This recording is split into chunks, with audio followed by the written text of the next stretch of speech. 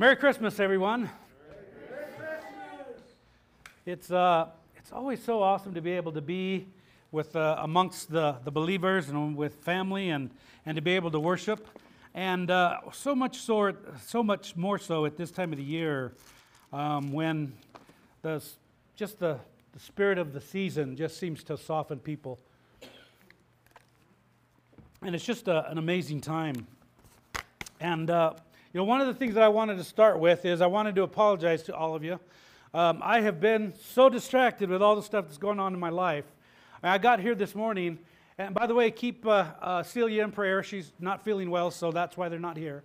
I pulled up, and I see this couple, and they're in a white car, and they're coming right up behind me, and I'm like, who's this? And then they come around me, and that's Celia and Dennis. And I'm thinking to myself, what are they doing here so early? And Dennis comes up, and he goes, hey, are you going to come in through this side of the building? I said, yeah, that's what I was planning on doing it. I said, what are you guys doing here so early? And he goes, we just came to, we're going to keep Celia away because she's been sick, and we're just going to drop off the food. I'm like, food for what? I'm not kidding. He goes, for communion. And even then I said, communion? What? I'm like, oh my gosh, you got to be kidding me. I've been so distracted with all this going on in my life and just focused on other things. And the other thing that kind of threw me off was it's the second week of Advent. So I was already associating the second week, so I didn't even think anything of it. So I want to apologize to you guys. I've just been distracted, and I'm trying to find another place, and Lord willing, I will be able to move. I may be moving to Springville here real quick. It's there on 9th and 1st East somewhere, hopefully, Lord willing. We'll find out. I'll know better where I'm at after today, and I'm going to go look at it tomorrow. I kind of just said, I'll take it without looking at it, but we'll see. Sometimes you just got to do that and just trust God. And so I was, with that and work and trying to schedule all the stuff from the working stuff. Brian would understand garage doors and getting all the materials you need and all the stuff. And I just had so much on my mind. I've been distracted. But not enough so that I didn't have something to say. So it was just, so my apologies. I apologize about that. And I'm just glad that we're here and that we want to be here and we want to worship. It's I just love this time of the year. I'm one of those Christmas carol freaks. I like the music because it's so much of it was written not for Christmas. It was to glorify God. And I just get lost in the messages. I mean, just like that last song, "Oh Holy Night," and just thinking about the whole crazy, obviously man-made story of the King of Kings and the Lord of Lords coming. And there was a time before Jesus came. There was a time when there was, the Old Testament is filled with God and speaking to His people through His prophets. And then there was this, what's called the intertestamental, that's a $5 word, the intertestamental time. And I wanted to do that. I wanted to kind of read to you guys about that because, in keeping with Advent and keeping with what we went through last week about in Isaiah 27, where where God is saying that He's going to arrest the serpent, the dragon of old, and the longing and the waiting that we have. We're waiting patiently for Him to do that. But here, there's also the waiting that is that we're still waiting for other things, and we're still in that moment of that happening, waiting patiently. And so, in keeping with that, it's biblical. It goes all the way back to Genesis. Those almost blew out. And so it's always one of those things where the people of God are always found waiting. We're waiting for something. We're always waiting for something. And hey, my life has been like that for the last several weeks. And I know that you guys have been waiting on stuff too. And it's sometimes very hard and difficult. But the season makes it a little bit easier to bear. And so when things are unsure, things are uncertain, things are just kind of, chaos and chaotic and so on and so forth, you're just kind of like, a couple times I hit my knees hard going, Lord, I don't know what's going on here, but I'm just going to try to trust in you, and I need help with that because I'm not seeing stuff happening, and I don't know what's going to happen. And it's just been amazing. But the people of God have waited. Abraham, when you go back to Genesis, you read about Abraham. Abraham's told all these things that are going to happen. And you know what? He just believed God. He said, all right, I believe you. And he just went forward. He didn't get to see it all play out before his eyes. He went to his death believing that what God has said is going to happen. He went like that.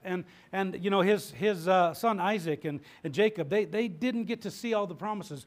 Moses got to look over the mountain and he got to look at the whole thing, but he didn't get to step into that promise.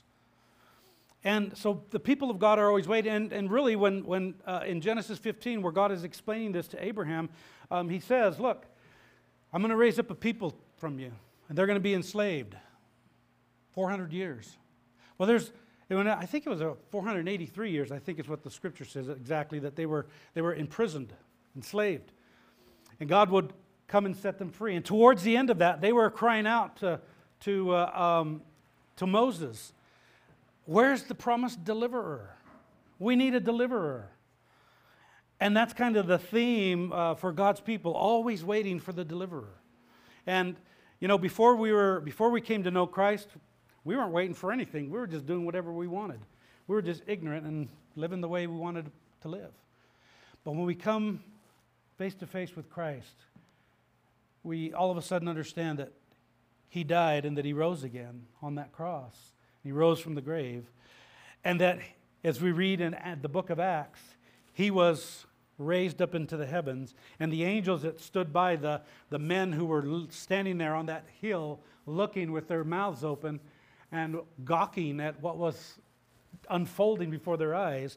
Here's this risen Lord. The clouds come and gather Him, and He's starting to levitate into the air. That's a pretty amazing sight. There wasn't a balloon there. It wasn't no magical trick.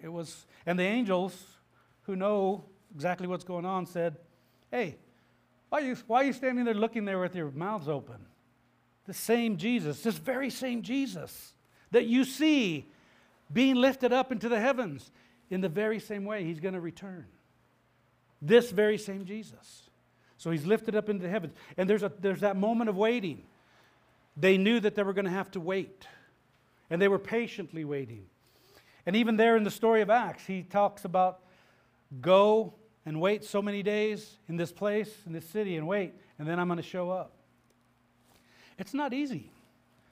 Especially when you've been in the presence of Almighty. And so I want to talk a little bit about the intertestamental period, if you don't know what that is. So the time between the last writings of the Old Testament, that would be the Italian prophet, Malachi.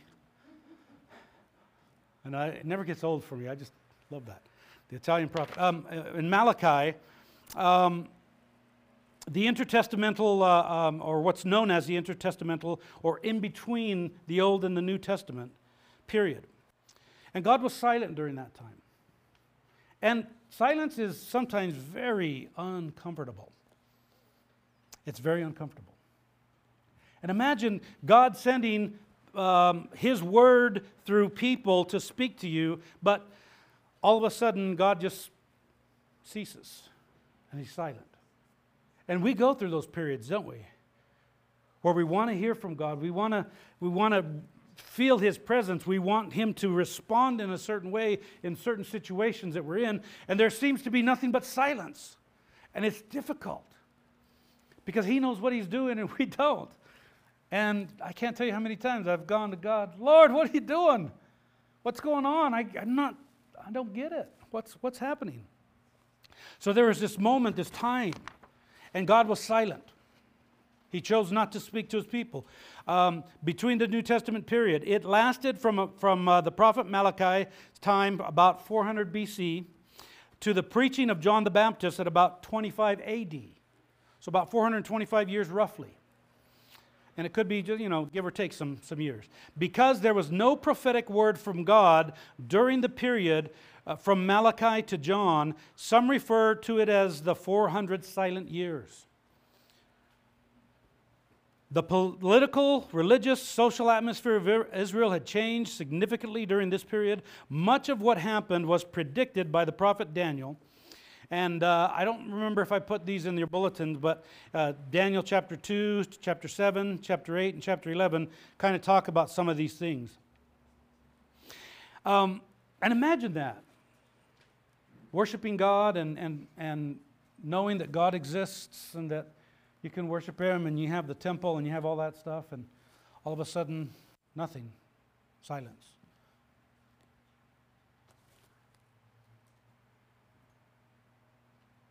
It's uncomfortable, isn't it? That silence is uncomfortable sometimes. And sometimes God wants us to be silent. You know, there's that famous passage that says, "Be still and know that I am God." That word there in the Hebrew that's used there for "be still" is stop fighting. Stop fighting me. Stop doing that and just know that I'm God. In other words, believe it. Know it. Israel was under the control of the Persian Empire from about 532 to 332 BC. You guys didn't know you were going to get a history lesson today, did you? But this is good. We're going someplace with this, and that's why I wanted to bring it up. The Persians allowed the Jews to practice their religion with little interference. They were even allowed to rebuild and worship at the temple. You can read about that in 2 Chronicles 36 and in Ezra chapter 1. This span of time included the last 100 years of the Old Testament period, and about the first 100 years of the intertestamental period. This time of relative peace and contentment was just the calm before the storm. God was doing something. In His silence, He's always doing something. He's always working. He's continually doing stuff. And it wasn't any different here. And prior to the intertestamental period, Alexander the Great defeated Darius the Persian, bringing Greek rule to the world. And that's important, because when Alexander, because of some of the background of Alexander and who he studied under, Aristotle, he was wanting, as a world conqueror, he was wanting to have kind of a one world system. He wanted Greek culture, he wanted Greek philosophy, he wanted Greek science. He wanted everybody, it was called the Hellenizing of all the peoples. He wanted every place that he had conquered to basically be on the same page. It's kind of like what we as Christians recommend for, and we teach and disciple people to be biblically minded, to have a worldview that is biblical. It's called a biblical worldview. And so when you're looking at the things that are going on in the world and the way that you think about the world and how we interact with the world, it's a biblical worldview. Alexander the Great had the same kind of deal, but he wanted to be Hellenized. Wanted to be all Greek, so they were all on the same page.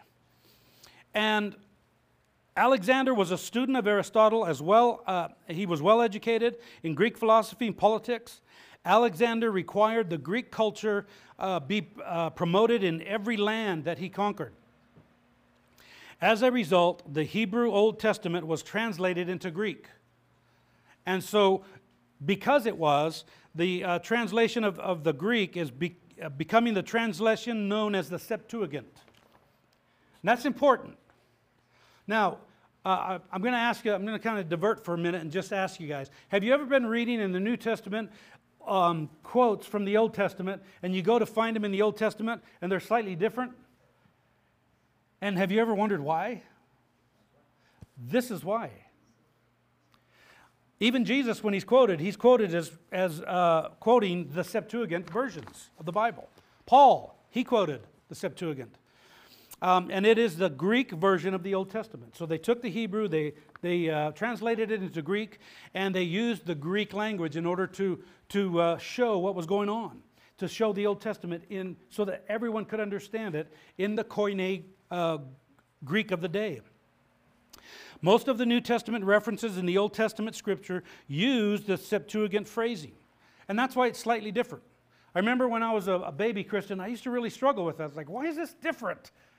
And then when I came to know, I'm like, oh, that's why. It's like translated in English, that's why it's sometimes a little bit different.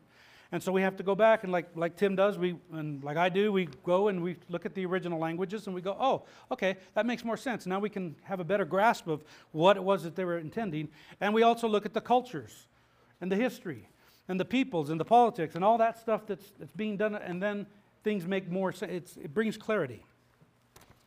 So it's the Septuagint phrasing that's quoted in the New Testament. And Alexander did allow religious freedom for the Jews, though he still strongly promoted Greek lifestyles.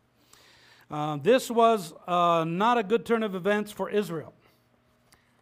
Because what was the biggest difference between the Greeks and the Hebrews when it came to God? The Hebrews, monotheistic, one God. Hear, O Israel, the Lord our God, the Lord is one. To the Greeks, they had many gods. They had a pantheon of gods. This was a big conflict. And it's a big conflict for us too. I can't tell you how many times I've gotten into Facebook debates and arguments with people when they try to lump in all these false gods with God. I'm like, no, I'm not going to let you go there. No way. So I understand this difference. It was not a good turn of events for Israel, since the Greek culture was very worldly, humanistic, ungodly, polytheistic, and idolatrous. And so they had some big problems. After Alexander died, Judea was ruled by a series of successors, culminating in the Seleucid king Antiochus Epiphanes. Now he's important in history because he's probably the one that Daniel was speaking of specifically. And later, it would be another person that would come in that Jesus was speaking about Daniel, but he was attributing it to another future guy that was going to come. And that was a Roman guy. This is basically a Greek guy. Antiochus Epiphanes.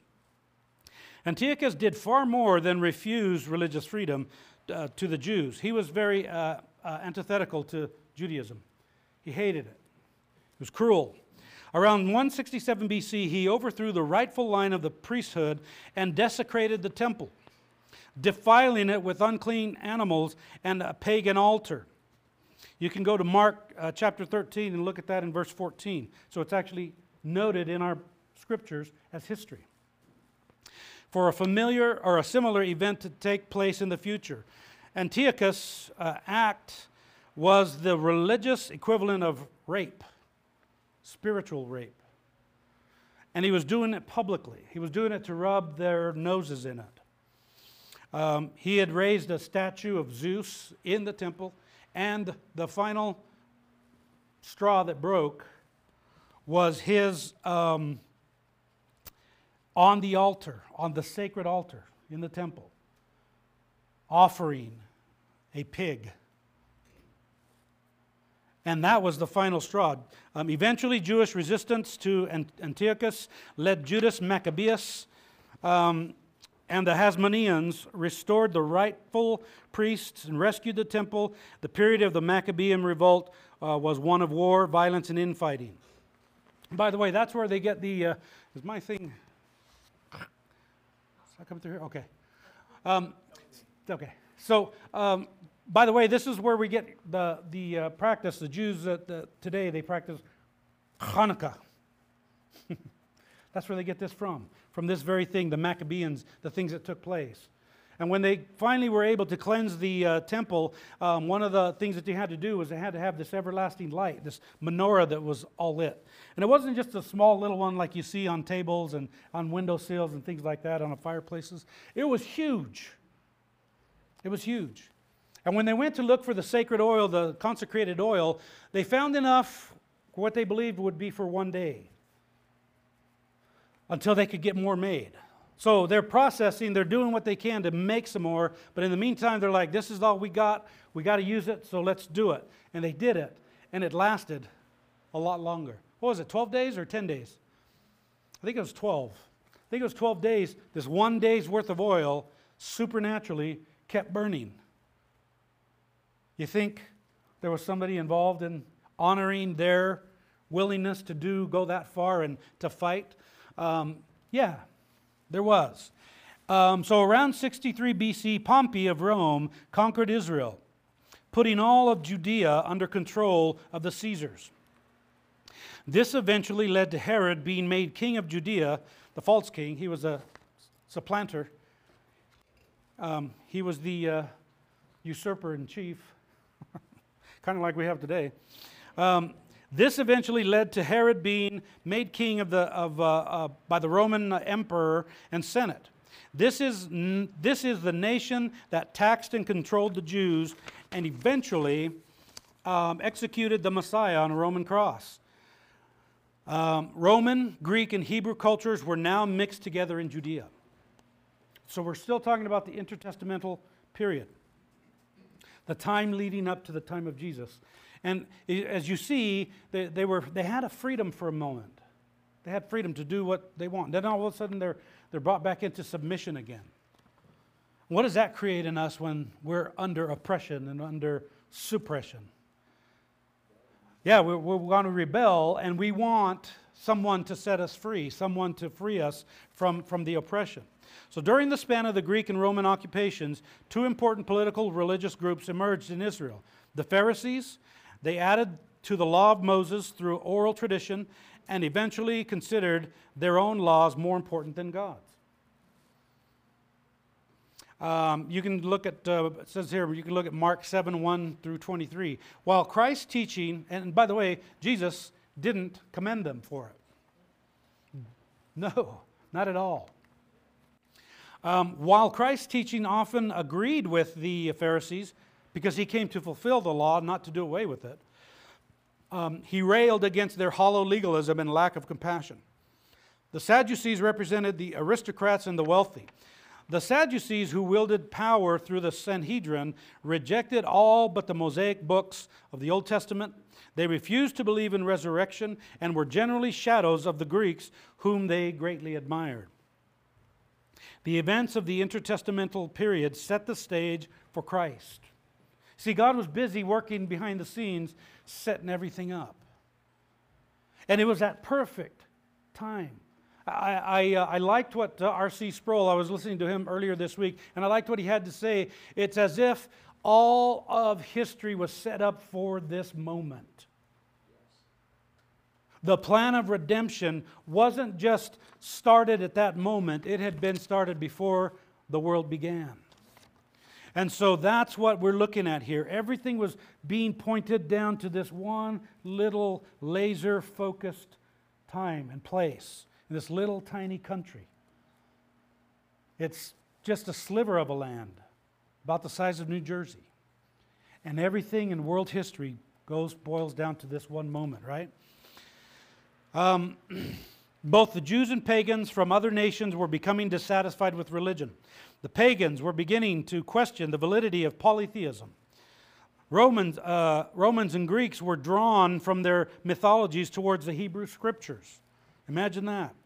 Now easily accessible in Greek and or Latin. So they have three languages they can read it in. You think that wasn't on purpose?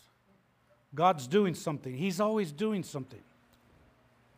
The Jews, however, were despondent. Once again, they were conquered, oppressed, polluted. Hope was running low. Faith was even lower. They were convinced that now the only thing that could save them and their faith was the appearance of the Messiah. They really started focus on, is it time for Messiah? We need a Messiah. We need the one that God has promised. Everything was leading them to this mindset, to this heart. And they were all unified in that wanting, that desire. They were looking for the appearance of one. They were waiting for an advent. They were adventing. They were waiting patiently in the midst of their suffering, in the midst of oppression, in the midst of all these things that were going on and being taxed unfairly and all these things. They were waiting. It was an advent. They were patiently waiting. Some of them not so patiently. There was a lot of uprisings, there was a lot of rebellion, there was a lot of things, and a lot of people were killed. Not only were the people primed and ready for the Messiah, but God was moving in other ways as well. The Romans One of the things that the Romans were famous for is building, infrastructure, roads. And that made it easy for the dissemination of the gospel. The Romans had built roads to aid the spread of the gospel. Everyone understood a common language. Remember Alexander the Great wanting everybody to be of one language, one culture, one mind, one philosophy? God was busy doing stuff. He doesn't waste anything. He's working behind the scenes on every single thing. And it's all has a purpose. None of it has a waste. It's totally used for His purpose, to glorify God. The language of the New Testament, and there was a fair amount of peace and freedom to travel, further aiding the dissemination of the gospel. The New Testament tells the story of how hope came, not only for the Jews, but for the entire world. Hallelujah. Christ's fulfillment of the prophecy was anticipated and recognized by many who sought Him. By the way, at the same time, Jesus chastised those, His people, who didn't recognize His time. And He told them they were going to pay the price because they did not recognize the time of their visitation. That's an important thing to grasp. And let me tell you why. There's something expected of us as believers. We're expected to know certain things. When Jesus comes, if He comes in our time, it says that He's going to come like a thief in the night. In 1st or 2nd Thessalonians and another place, and I think in 1 Corinthians. But here's the thing. You got to keep reading. People always stop right there. That it's going to be like a thief in the night. Nobody's going to know. That's not what Paul teaches. You know that? Are you aware of that? Paul says, but not like you. It's going to come like a thief on the night for those who are going to be judged. He said, but not for you. You're to know. We're responsible to know. To be knowledgeable of the signs and the things that are going on around us. That's our responsibility. Okay? That's on us. It should not catch us like a thief in the night for those who are believers. I know that's contrary to a lot of things that people teach, but that's what the Bible actually says. If you just keep reading, he says, but not you. You're believers because I've taught you this already. So you're to be aware of certain things. The story of the Roman centurion, the wise man, and the Pharisee Nicodemus show us how Jesus was recognized as the Messiah by those from several different cultures. And that's important because that's weaving in this idea of the Messiah. Remember the story that we're focused on, Christmas time. The Magi, the scientists of the day. They were reading the signs. They were following this star. You know, I hope and pray that when we're on the other side and when, you know, the end of all things has come, I hope we can get to see what was going on with that star. Because I'm just deeply curious about this. Like, how does this work? Sometimes when I'm going home at night, there's a singular star that's up there above the mountains, the Oakers, and I just watch that thing the whole way and thinking, okay, it kind of seems like it's following me, but it's getting further and further away from my point of view. It's like, how did this thing lead them continually to this one place? It's interesting. So the 400 years of silence of the intertestamental period were broken by the greatest story ever told, the gospel of Jesus Christ. So that's what we're looking at when we're looking at Christmas time. One of the things that we forget was that moment, those years, hundreds of years of silence from God. Then all of a sudden, you have this next scene. A night comes and the Caesar Augustus makes a decree. Hey, you got to go back to your hometown. You got to go register. Everything was working for this one moment in history. It's incredible when you think about all the things that took place that night and all the things that were necessary in order for that to happen. For God to come, God the Son from all eternity, to enter into our existence, to enter into His own creation. And I mean, think about it in these terms. The psalmist says, "You are enthroned in the heavens, O Lord, and the heavens cannot contain you. The earth is your footstool." I mean, it's just mind-blowing. it's not big enough to hold God, and yet he steps in to creation. And even more wonder of wonders, he takes on a body of flesh of a man, like you and I. I mean, it's just mind-blowing when you think about what took place and why we should rejoice.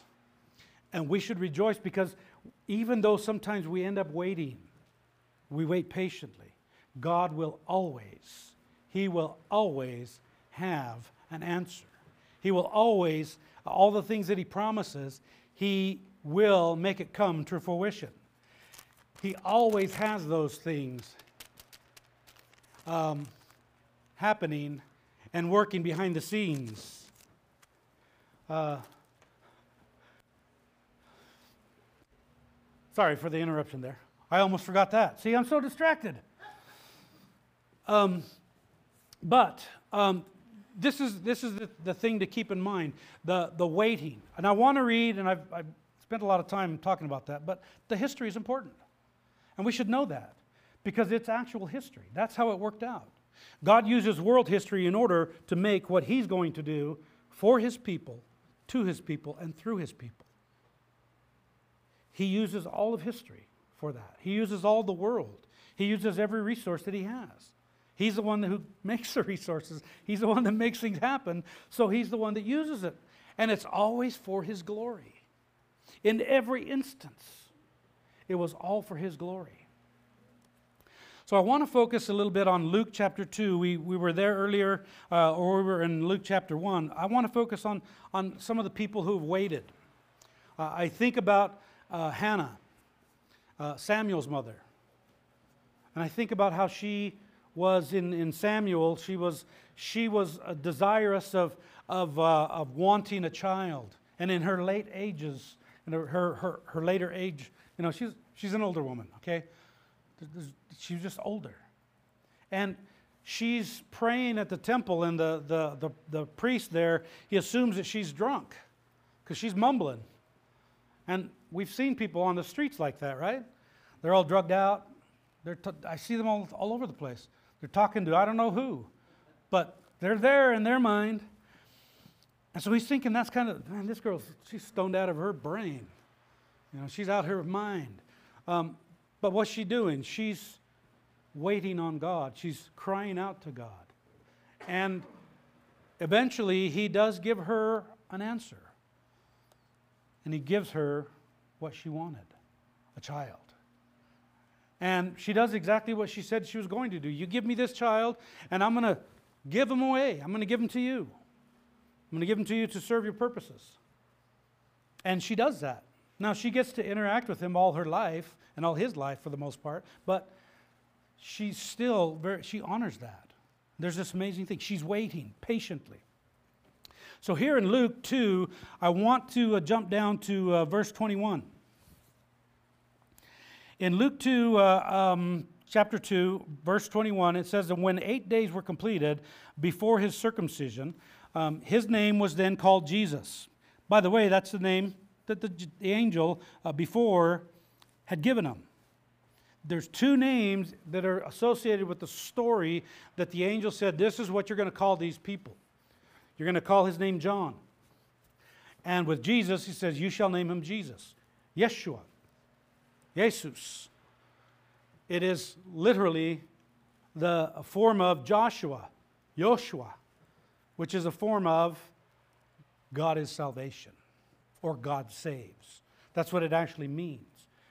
His name is literally God saves. And what did he come to do?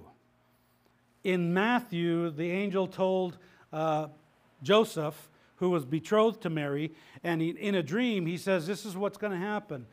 You can take her as your wife. She's not been violated. What is in her womb has been brought forth by the Holy Spirit. Marry her, and you shall call his name Jesus, and he will come for one purpose. And I love that. He will come to save his people. He will come to save his people. His name is salvation. He is salvation. And so here, when the days, in verse 22, when the days for their purification, that was part of the law, they were unclean for a certain amount of time, then they would have to come, they would have to do all the priestly things to get right, and they would purify themselves according to the law of Moses, were completed. They brought him up to Jerusalem to present him to the Lord. As it is written in the law of the Lord, every firstborn male that opens the womb shall be called holy to the Lord. So that's what they were doing. They were doing what they're supposed to. And to offer a sacrifice according to what was said in the law of the Lord, a pair of turtle doves and 2 young pigeons. This is actually the sacrifice for somebody who was poor. So that's why we draw the conclusion they were probably not wealthy people. They were poor. Verse 25, and behold, there was a man in Jerusalem whose name was Simeon. This man was a righteous and devout, looking for the consolation of Israel. And the Holy Spirit was upon him. Now this was before the Holy Spirit was to come and he would inhabit his people. So he came in a certain way in accordance with the Old Testament, in the same way. The Holy Spirit would descend upon them and they would prophesy. And so this is no different. This is still part of the Old Testament thing that is going on. This is the last little vestiges of it. Simeon, this man was righteous, devout, looking for the consolation of Israel. By the way, the consolation of Israel was somebody who would deliver them, who would console them, who would succor them and keep them and lead them. Not astray, but back to God. And it had been revealed to him by the Holy Spirit that he would not see death before he had seen the Lord's Christ. Now, that would be kind of tough to have that brought to your attention. Hey, you're not going to die until you see the consolation of Israel. But on the other hand, what an amazing thing. I mean, you could live like you wanted. You could live like Superman. I ain't going to die until I see this, so can't nothing happen to me. Praise God. And you know, it's kind of that way now if you are in Christ. That's what you've been promised. Your days are numbered. You're not going to die until your days come up. And even when you do die, you ain't going to die. I didn't contradict myself. I didn't say something that's nonsensical. It just sounds like it. But that's what Jesus said. I am the resurrection and the life. He that believes in me will live to eternal life, and even if he dies, yet shall he live. He's saying that you'll never die. You're never really going to taste death. It'll be one moment here, then the next moment, boom. And it's going to happen just in a whew. So he came, he's been told that he will not die until he see the Lord's Christ. Kurios, Christos. That's what he's waiting for. He's patiently waiting for it. He's a priest and he's been promised this by God. Now that's really awesome too, because it's like you get to the end of your days and you start getting older. And I saw a lady, it was kind of cute. The lady was now 98 years old, and they were, it was on YouTube or something, and they were celebrating her birthday, and they had her blow out the candle, and she goes, I hope to God this is the last one. She's 98 years old. She's like, I'm done with this. I'm sick of this. I want to go. She was tired. Well, he's old in his age, and he's looking forward to the consolation because it had been revealed to him that he would not die until he saw. He would see the coming king, the one that was promised from of old. Imagine all the times he thought about that. Is this one him? Is this one him? Is that one it? Is this the one? And it says in verse 27, and he came in the Spirit into the temple. And when the parents brought in the child Jesus to carry out for him the custom of the law, so he's going to be circumcised, he's going to be purified, and he's going to be blessed by the, speaking of the candle, he's going to be blessed by the priest. They're going to be blessed by the priest. Then he took him into his arms and blessed God. Is that word again? Blessed. And said. So imagine that. I mean, you're waiting for your Savior. You're waiting for your King, the one who's going to set you free, going to set all your people free. And now you're holding him in your arms. The King of the universe, the the Creator. Little baby. Poopy diapers and everything, just like us. He probably spit up on his mom. He was human, just like you and I. And the King of the universe is there in his hand. He's looking at the face of God.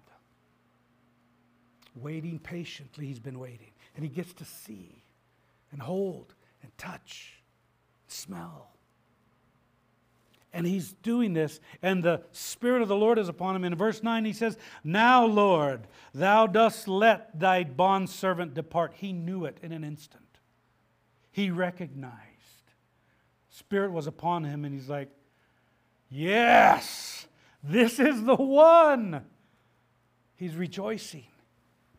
"Now, Lord, thou dost let thy bondservant depart in peace, according to thy word. For my eyes have seen thy salvation, which thou hast prepared in the presence of all peoples." He didn't do it hiding behind the scenes. He brought him forth for all to see. A light of revelation to the Gentiles. Praise God. He's recognizing he's not just for the Jews. He's not just for the people of that time. He's for all people everywhere. That's the good news of Christmas. Joy to the world. The Lord has come. Let all receive her King. The light of revelation to the Gentiles, and the glory of thy people Israel. He is the glory. He's our glory. Last week's name. He is the glory. God glorifies himself in all of these things. This is what Christmas is really all about. Waiting.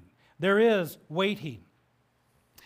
"And Simeon blessed them." Verse 33. "And his father and mother were amazed at the things which were being said about him.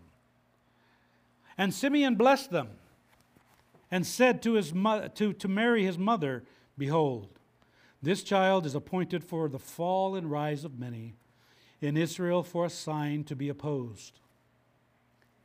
Imagine that. King of the universe coming into our existence. He's going to be opposed. He's still opposed today. We know this. We experience sometimes this very truth. Trying to express to someone the truth of Jesus and who he is. He's rejected. He's rejected continuously. We're rejected because of the message that we bring sometimes. This child is appointed for the fall and rise of many in Israel, and for a sign to be opposed. "And a sword will pierce even your own soul, to the end that the thoughts from many hearts may be revealed." This is what it's about, waiting. They've been waiting. He's now here, and all of a sudden, one of the things that we learn from God and from Scripture is God doesn't always act the way that we think he should. And it's frustrating. It's sometimes debilitating because we're like, I can't figure out what you're doing here. And yet he's doing whatever he wants. And he does it according to his good pleasure. And he does it according to his good will and kind intention towards us. He does, and he works out all things according to his own purposes and for his own pleasure. That's the God that we serve. And even here, he's working these things behind the scenes. Before we finish here, as we go into our communion, which is the reason why we enjoy communion, the reason why we do this is because we remember him. Jesus did come, and even unbelievers acknowledge this. I was listening to a talk that I was just listening to yesterday with Bart Ehrman, who claimed to be a Christian at one time. Now he's claiming to be an atheist, an anti-theist, really. He's rejecting God now. But there's one thing that he won't leave alone. It's a bone that anti-theists hate. He says there's no doubt in history that Jesus was crucified, Jesus of Nazareth. I have no doubt in my mind that that took place. He doubts the resurrection and all those other things.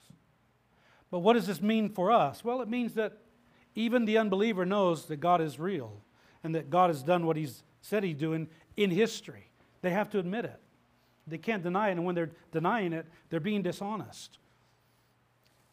Or they're being ignorant, or they're being dumb on purpose. However you want to look at it. And so we're told to wait, and it's a good thing to wait on the Lord. Here he waited for the Lord, and when he saw it, he got to rejoice. And sometimes we wait. And we wait in misery, we wait in pain, we wait in suffering, we wait.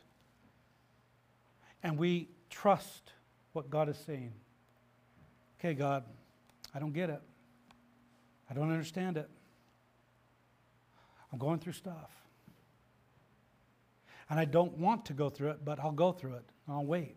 And even if you don't give me the answer in my lifetime, even if you don't answer the way that I think I want you to, even if you don't, it's okay because I believe you. I will trust in you. I want to read a few verses that talk about this waiting. In Psalm 33, 18 through 21, behold, the eye of the Lord is on those who fear Him. Here's the key. Those who fear Him. His eye is on you. On those who hope for His loving kindness. In suffering, in waiting, we can wait with His loving, knowing that His loving kindness is sure. What I read in Lamentations 3 a few weeks ago. The loving kindnesses of the Lord indeed never cease. His mercies are new every morning. His compassions never fail. Great is your faithfulness. And it says here to deliver. This is what they're waiting. Behold, the eye of the Lord is on those who fear Him, on those who hope for His loving kindness, to deliver their soul from death and to keep them alive in famine. Our soul waits for the Lord. He is our help and our shield. For our heart rejoices in Him because we trust in His holy name. Commit your way in Psalm 37. And by the way, I would highly recommend, read Psalm 37, the whole thing. I'm just going to read a little snippet. There are so many things in there about waiting on God. Commit your way to the Lord. Trust also in Him. He will do it. He will bring forth your righteousness as light, and your judgment as the noonday. Rest in the Lord and wait patiently for Him. Do not fret because of him who prospers in his way. That's for me. That's for me right there. I fret because of those who prosper in their way. And it says, do not fret because of him who prospers in his way, because of the man who carries out wicked schemes. Cease from anger and forsake wrath. Do not fret. It leads only to evil doing. For evil doing will be cut off. The evildoers will be cut off. And there's our promise. They will be dealt with. But those who wait for the Lord, they will inherit the land. Praise God. One of these days, that's going to be our outcome. We wait. We patiently wait. We persevere. It's called the perseverance of the saints. We persevere in all the oppression and all the things. And we wait on Him patiently. And just like the people of that time waited and waited, 400 years of silence, we wait, sometimes in silence. Sometimes it seems like the heavens are bronze and you can't get through. Sometimes it seems like God has turned His back and turned His face away from you. Sometimes it seems like God is punishing you and pouring out His wrath upon you.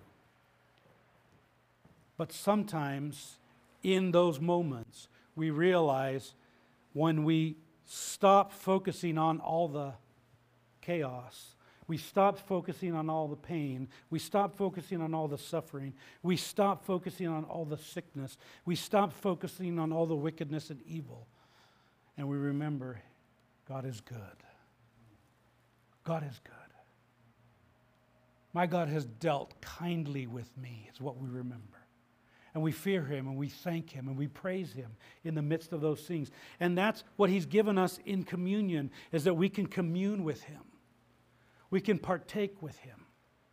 We can participate and remember Him in what he has done in accordance with what we're told here in 1 Corinthians chapter 11.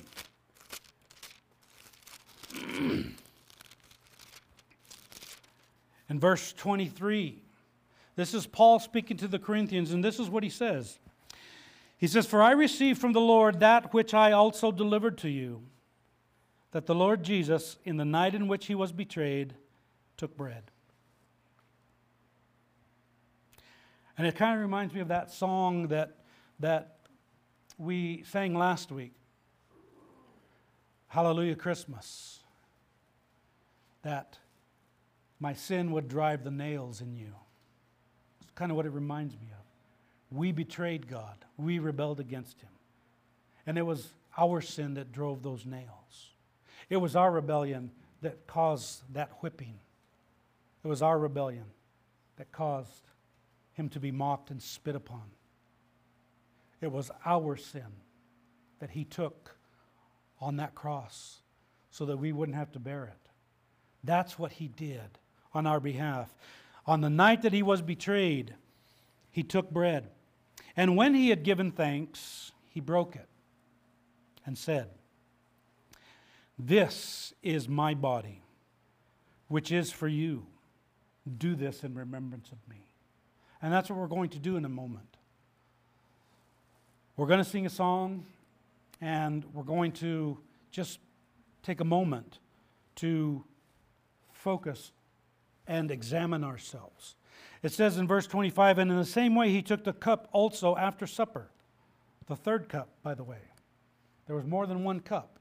And it's significant in the supper. The third cup had a lot of meaning to it. I'll let you guys look at that. I'll just tease you with that. It says this cup, and this is, praise God for this. This cup is the new covenant in my blood. The old covenant has been met. The old covenant has been fulfilled. The old covenant we don't have to keep because there's a new covenant. Jesus kept it. Jesus fulfilled it. Jesus met it. Every single bit of it, so that we don't have to. We are to live as holy because he is holy and because we fear him, but we don't have to keep it. We've been set free. This is going to sound like a contradiction again. We've been set free to be able to keep it, where before we couldn't. And the law is really all about one thing. It's about love. Loving the Lord our God with all our hearts, all our soul, and all our mind, and all our strength. And loving our neighbor as ourselves. It's all about love. It's not about doing, it's about love. And when we love, we automatically begin to pour out those things because his love flows through us. And we become that living water that flows to those who are thirsty. We become that living bread to those who are hungry. We become the light to those who are stumbling and who have walked in darkness and have seen a great light. We become that to those people through Christ. This cup is the new covenant in my blood. Do this as often as you drink it in remembrance of me. For as often as you eat this bread and drink the cup, you proclaim the Lord's death until he comes. And that's why we do that. That's why I talk about the cross every week. Because we're to proclaim his death. He died on our behalf. He came, this little baby in the manger, so that we might have life. And he came to give his life in exchange for ours. He took our place. Hallelujah. He says, you proclaim the Lord's death until he comes. Therefore, whoever eats the bread or drinks the cup of the Lord in an unworthy manner shall be guilty of the body and the blood of the Lord. But let a man examine himself. So let him eat the bread and drink the cup. For he who eats and drinks judgment to himself. For if he does not judge the body rightly, for this reason many among you are weak and sick, and a number sleep. And that, when it says they're sleep, a number sleep, means they're taking a dirt nap. That's the kind of sleep they're talking about. They're 6 feet under. Okay? For he who eats or drinks judgment to himself, and if he does not judge the body rightly, for this reason many among you are weak and sick, and a number sleep. But if we judge ourselves rightly, we should not be judged. Hallelujah. And remember, there is no condemnation for those who are in Christ Jesus. Let me say that again. There is no condemnation for those who are in Christ Jesus. You are there. That is the best news. That's what the news is. There's no longer any condemnation.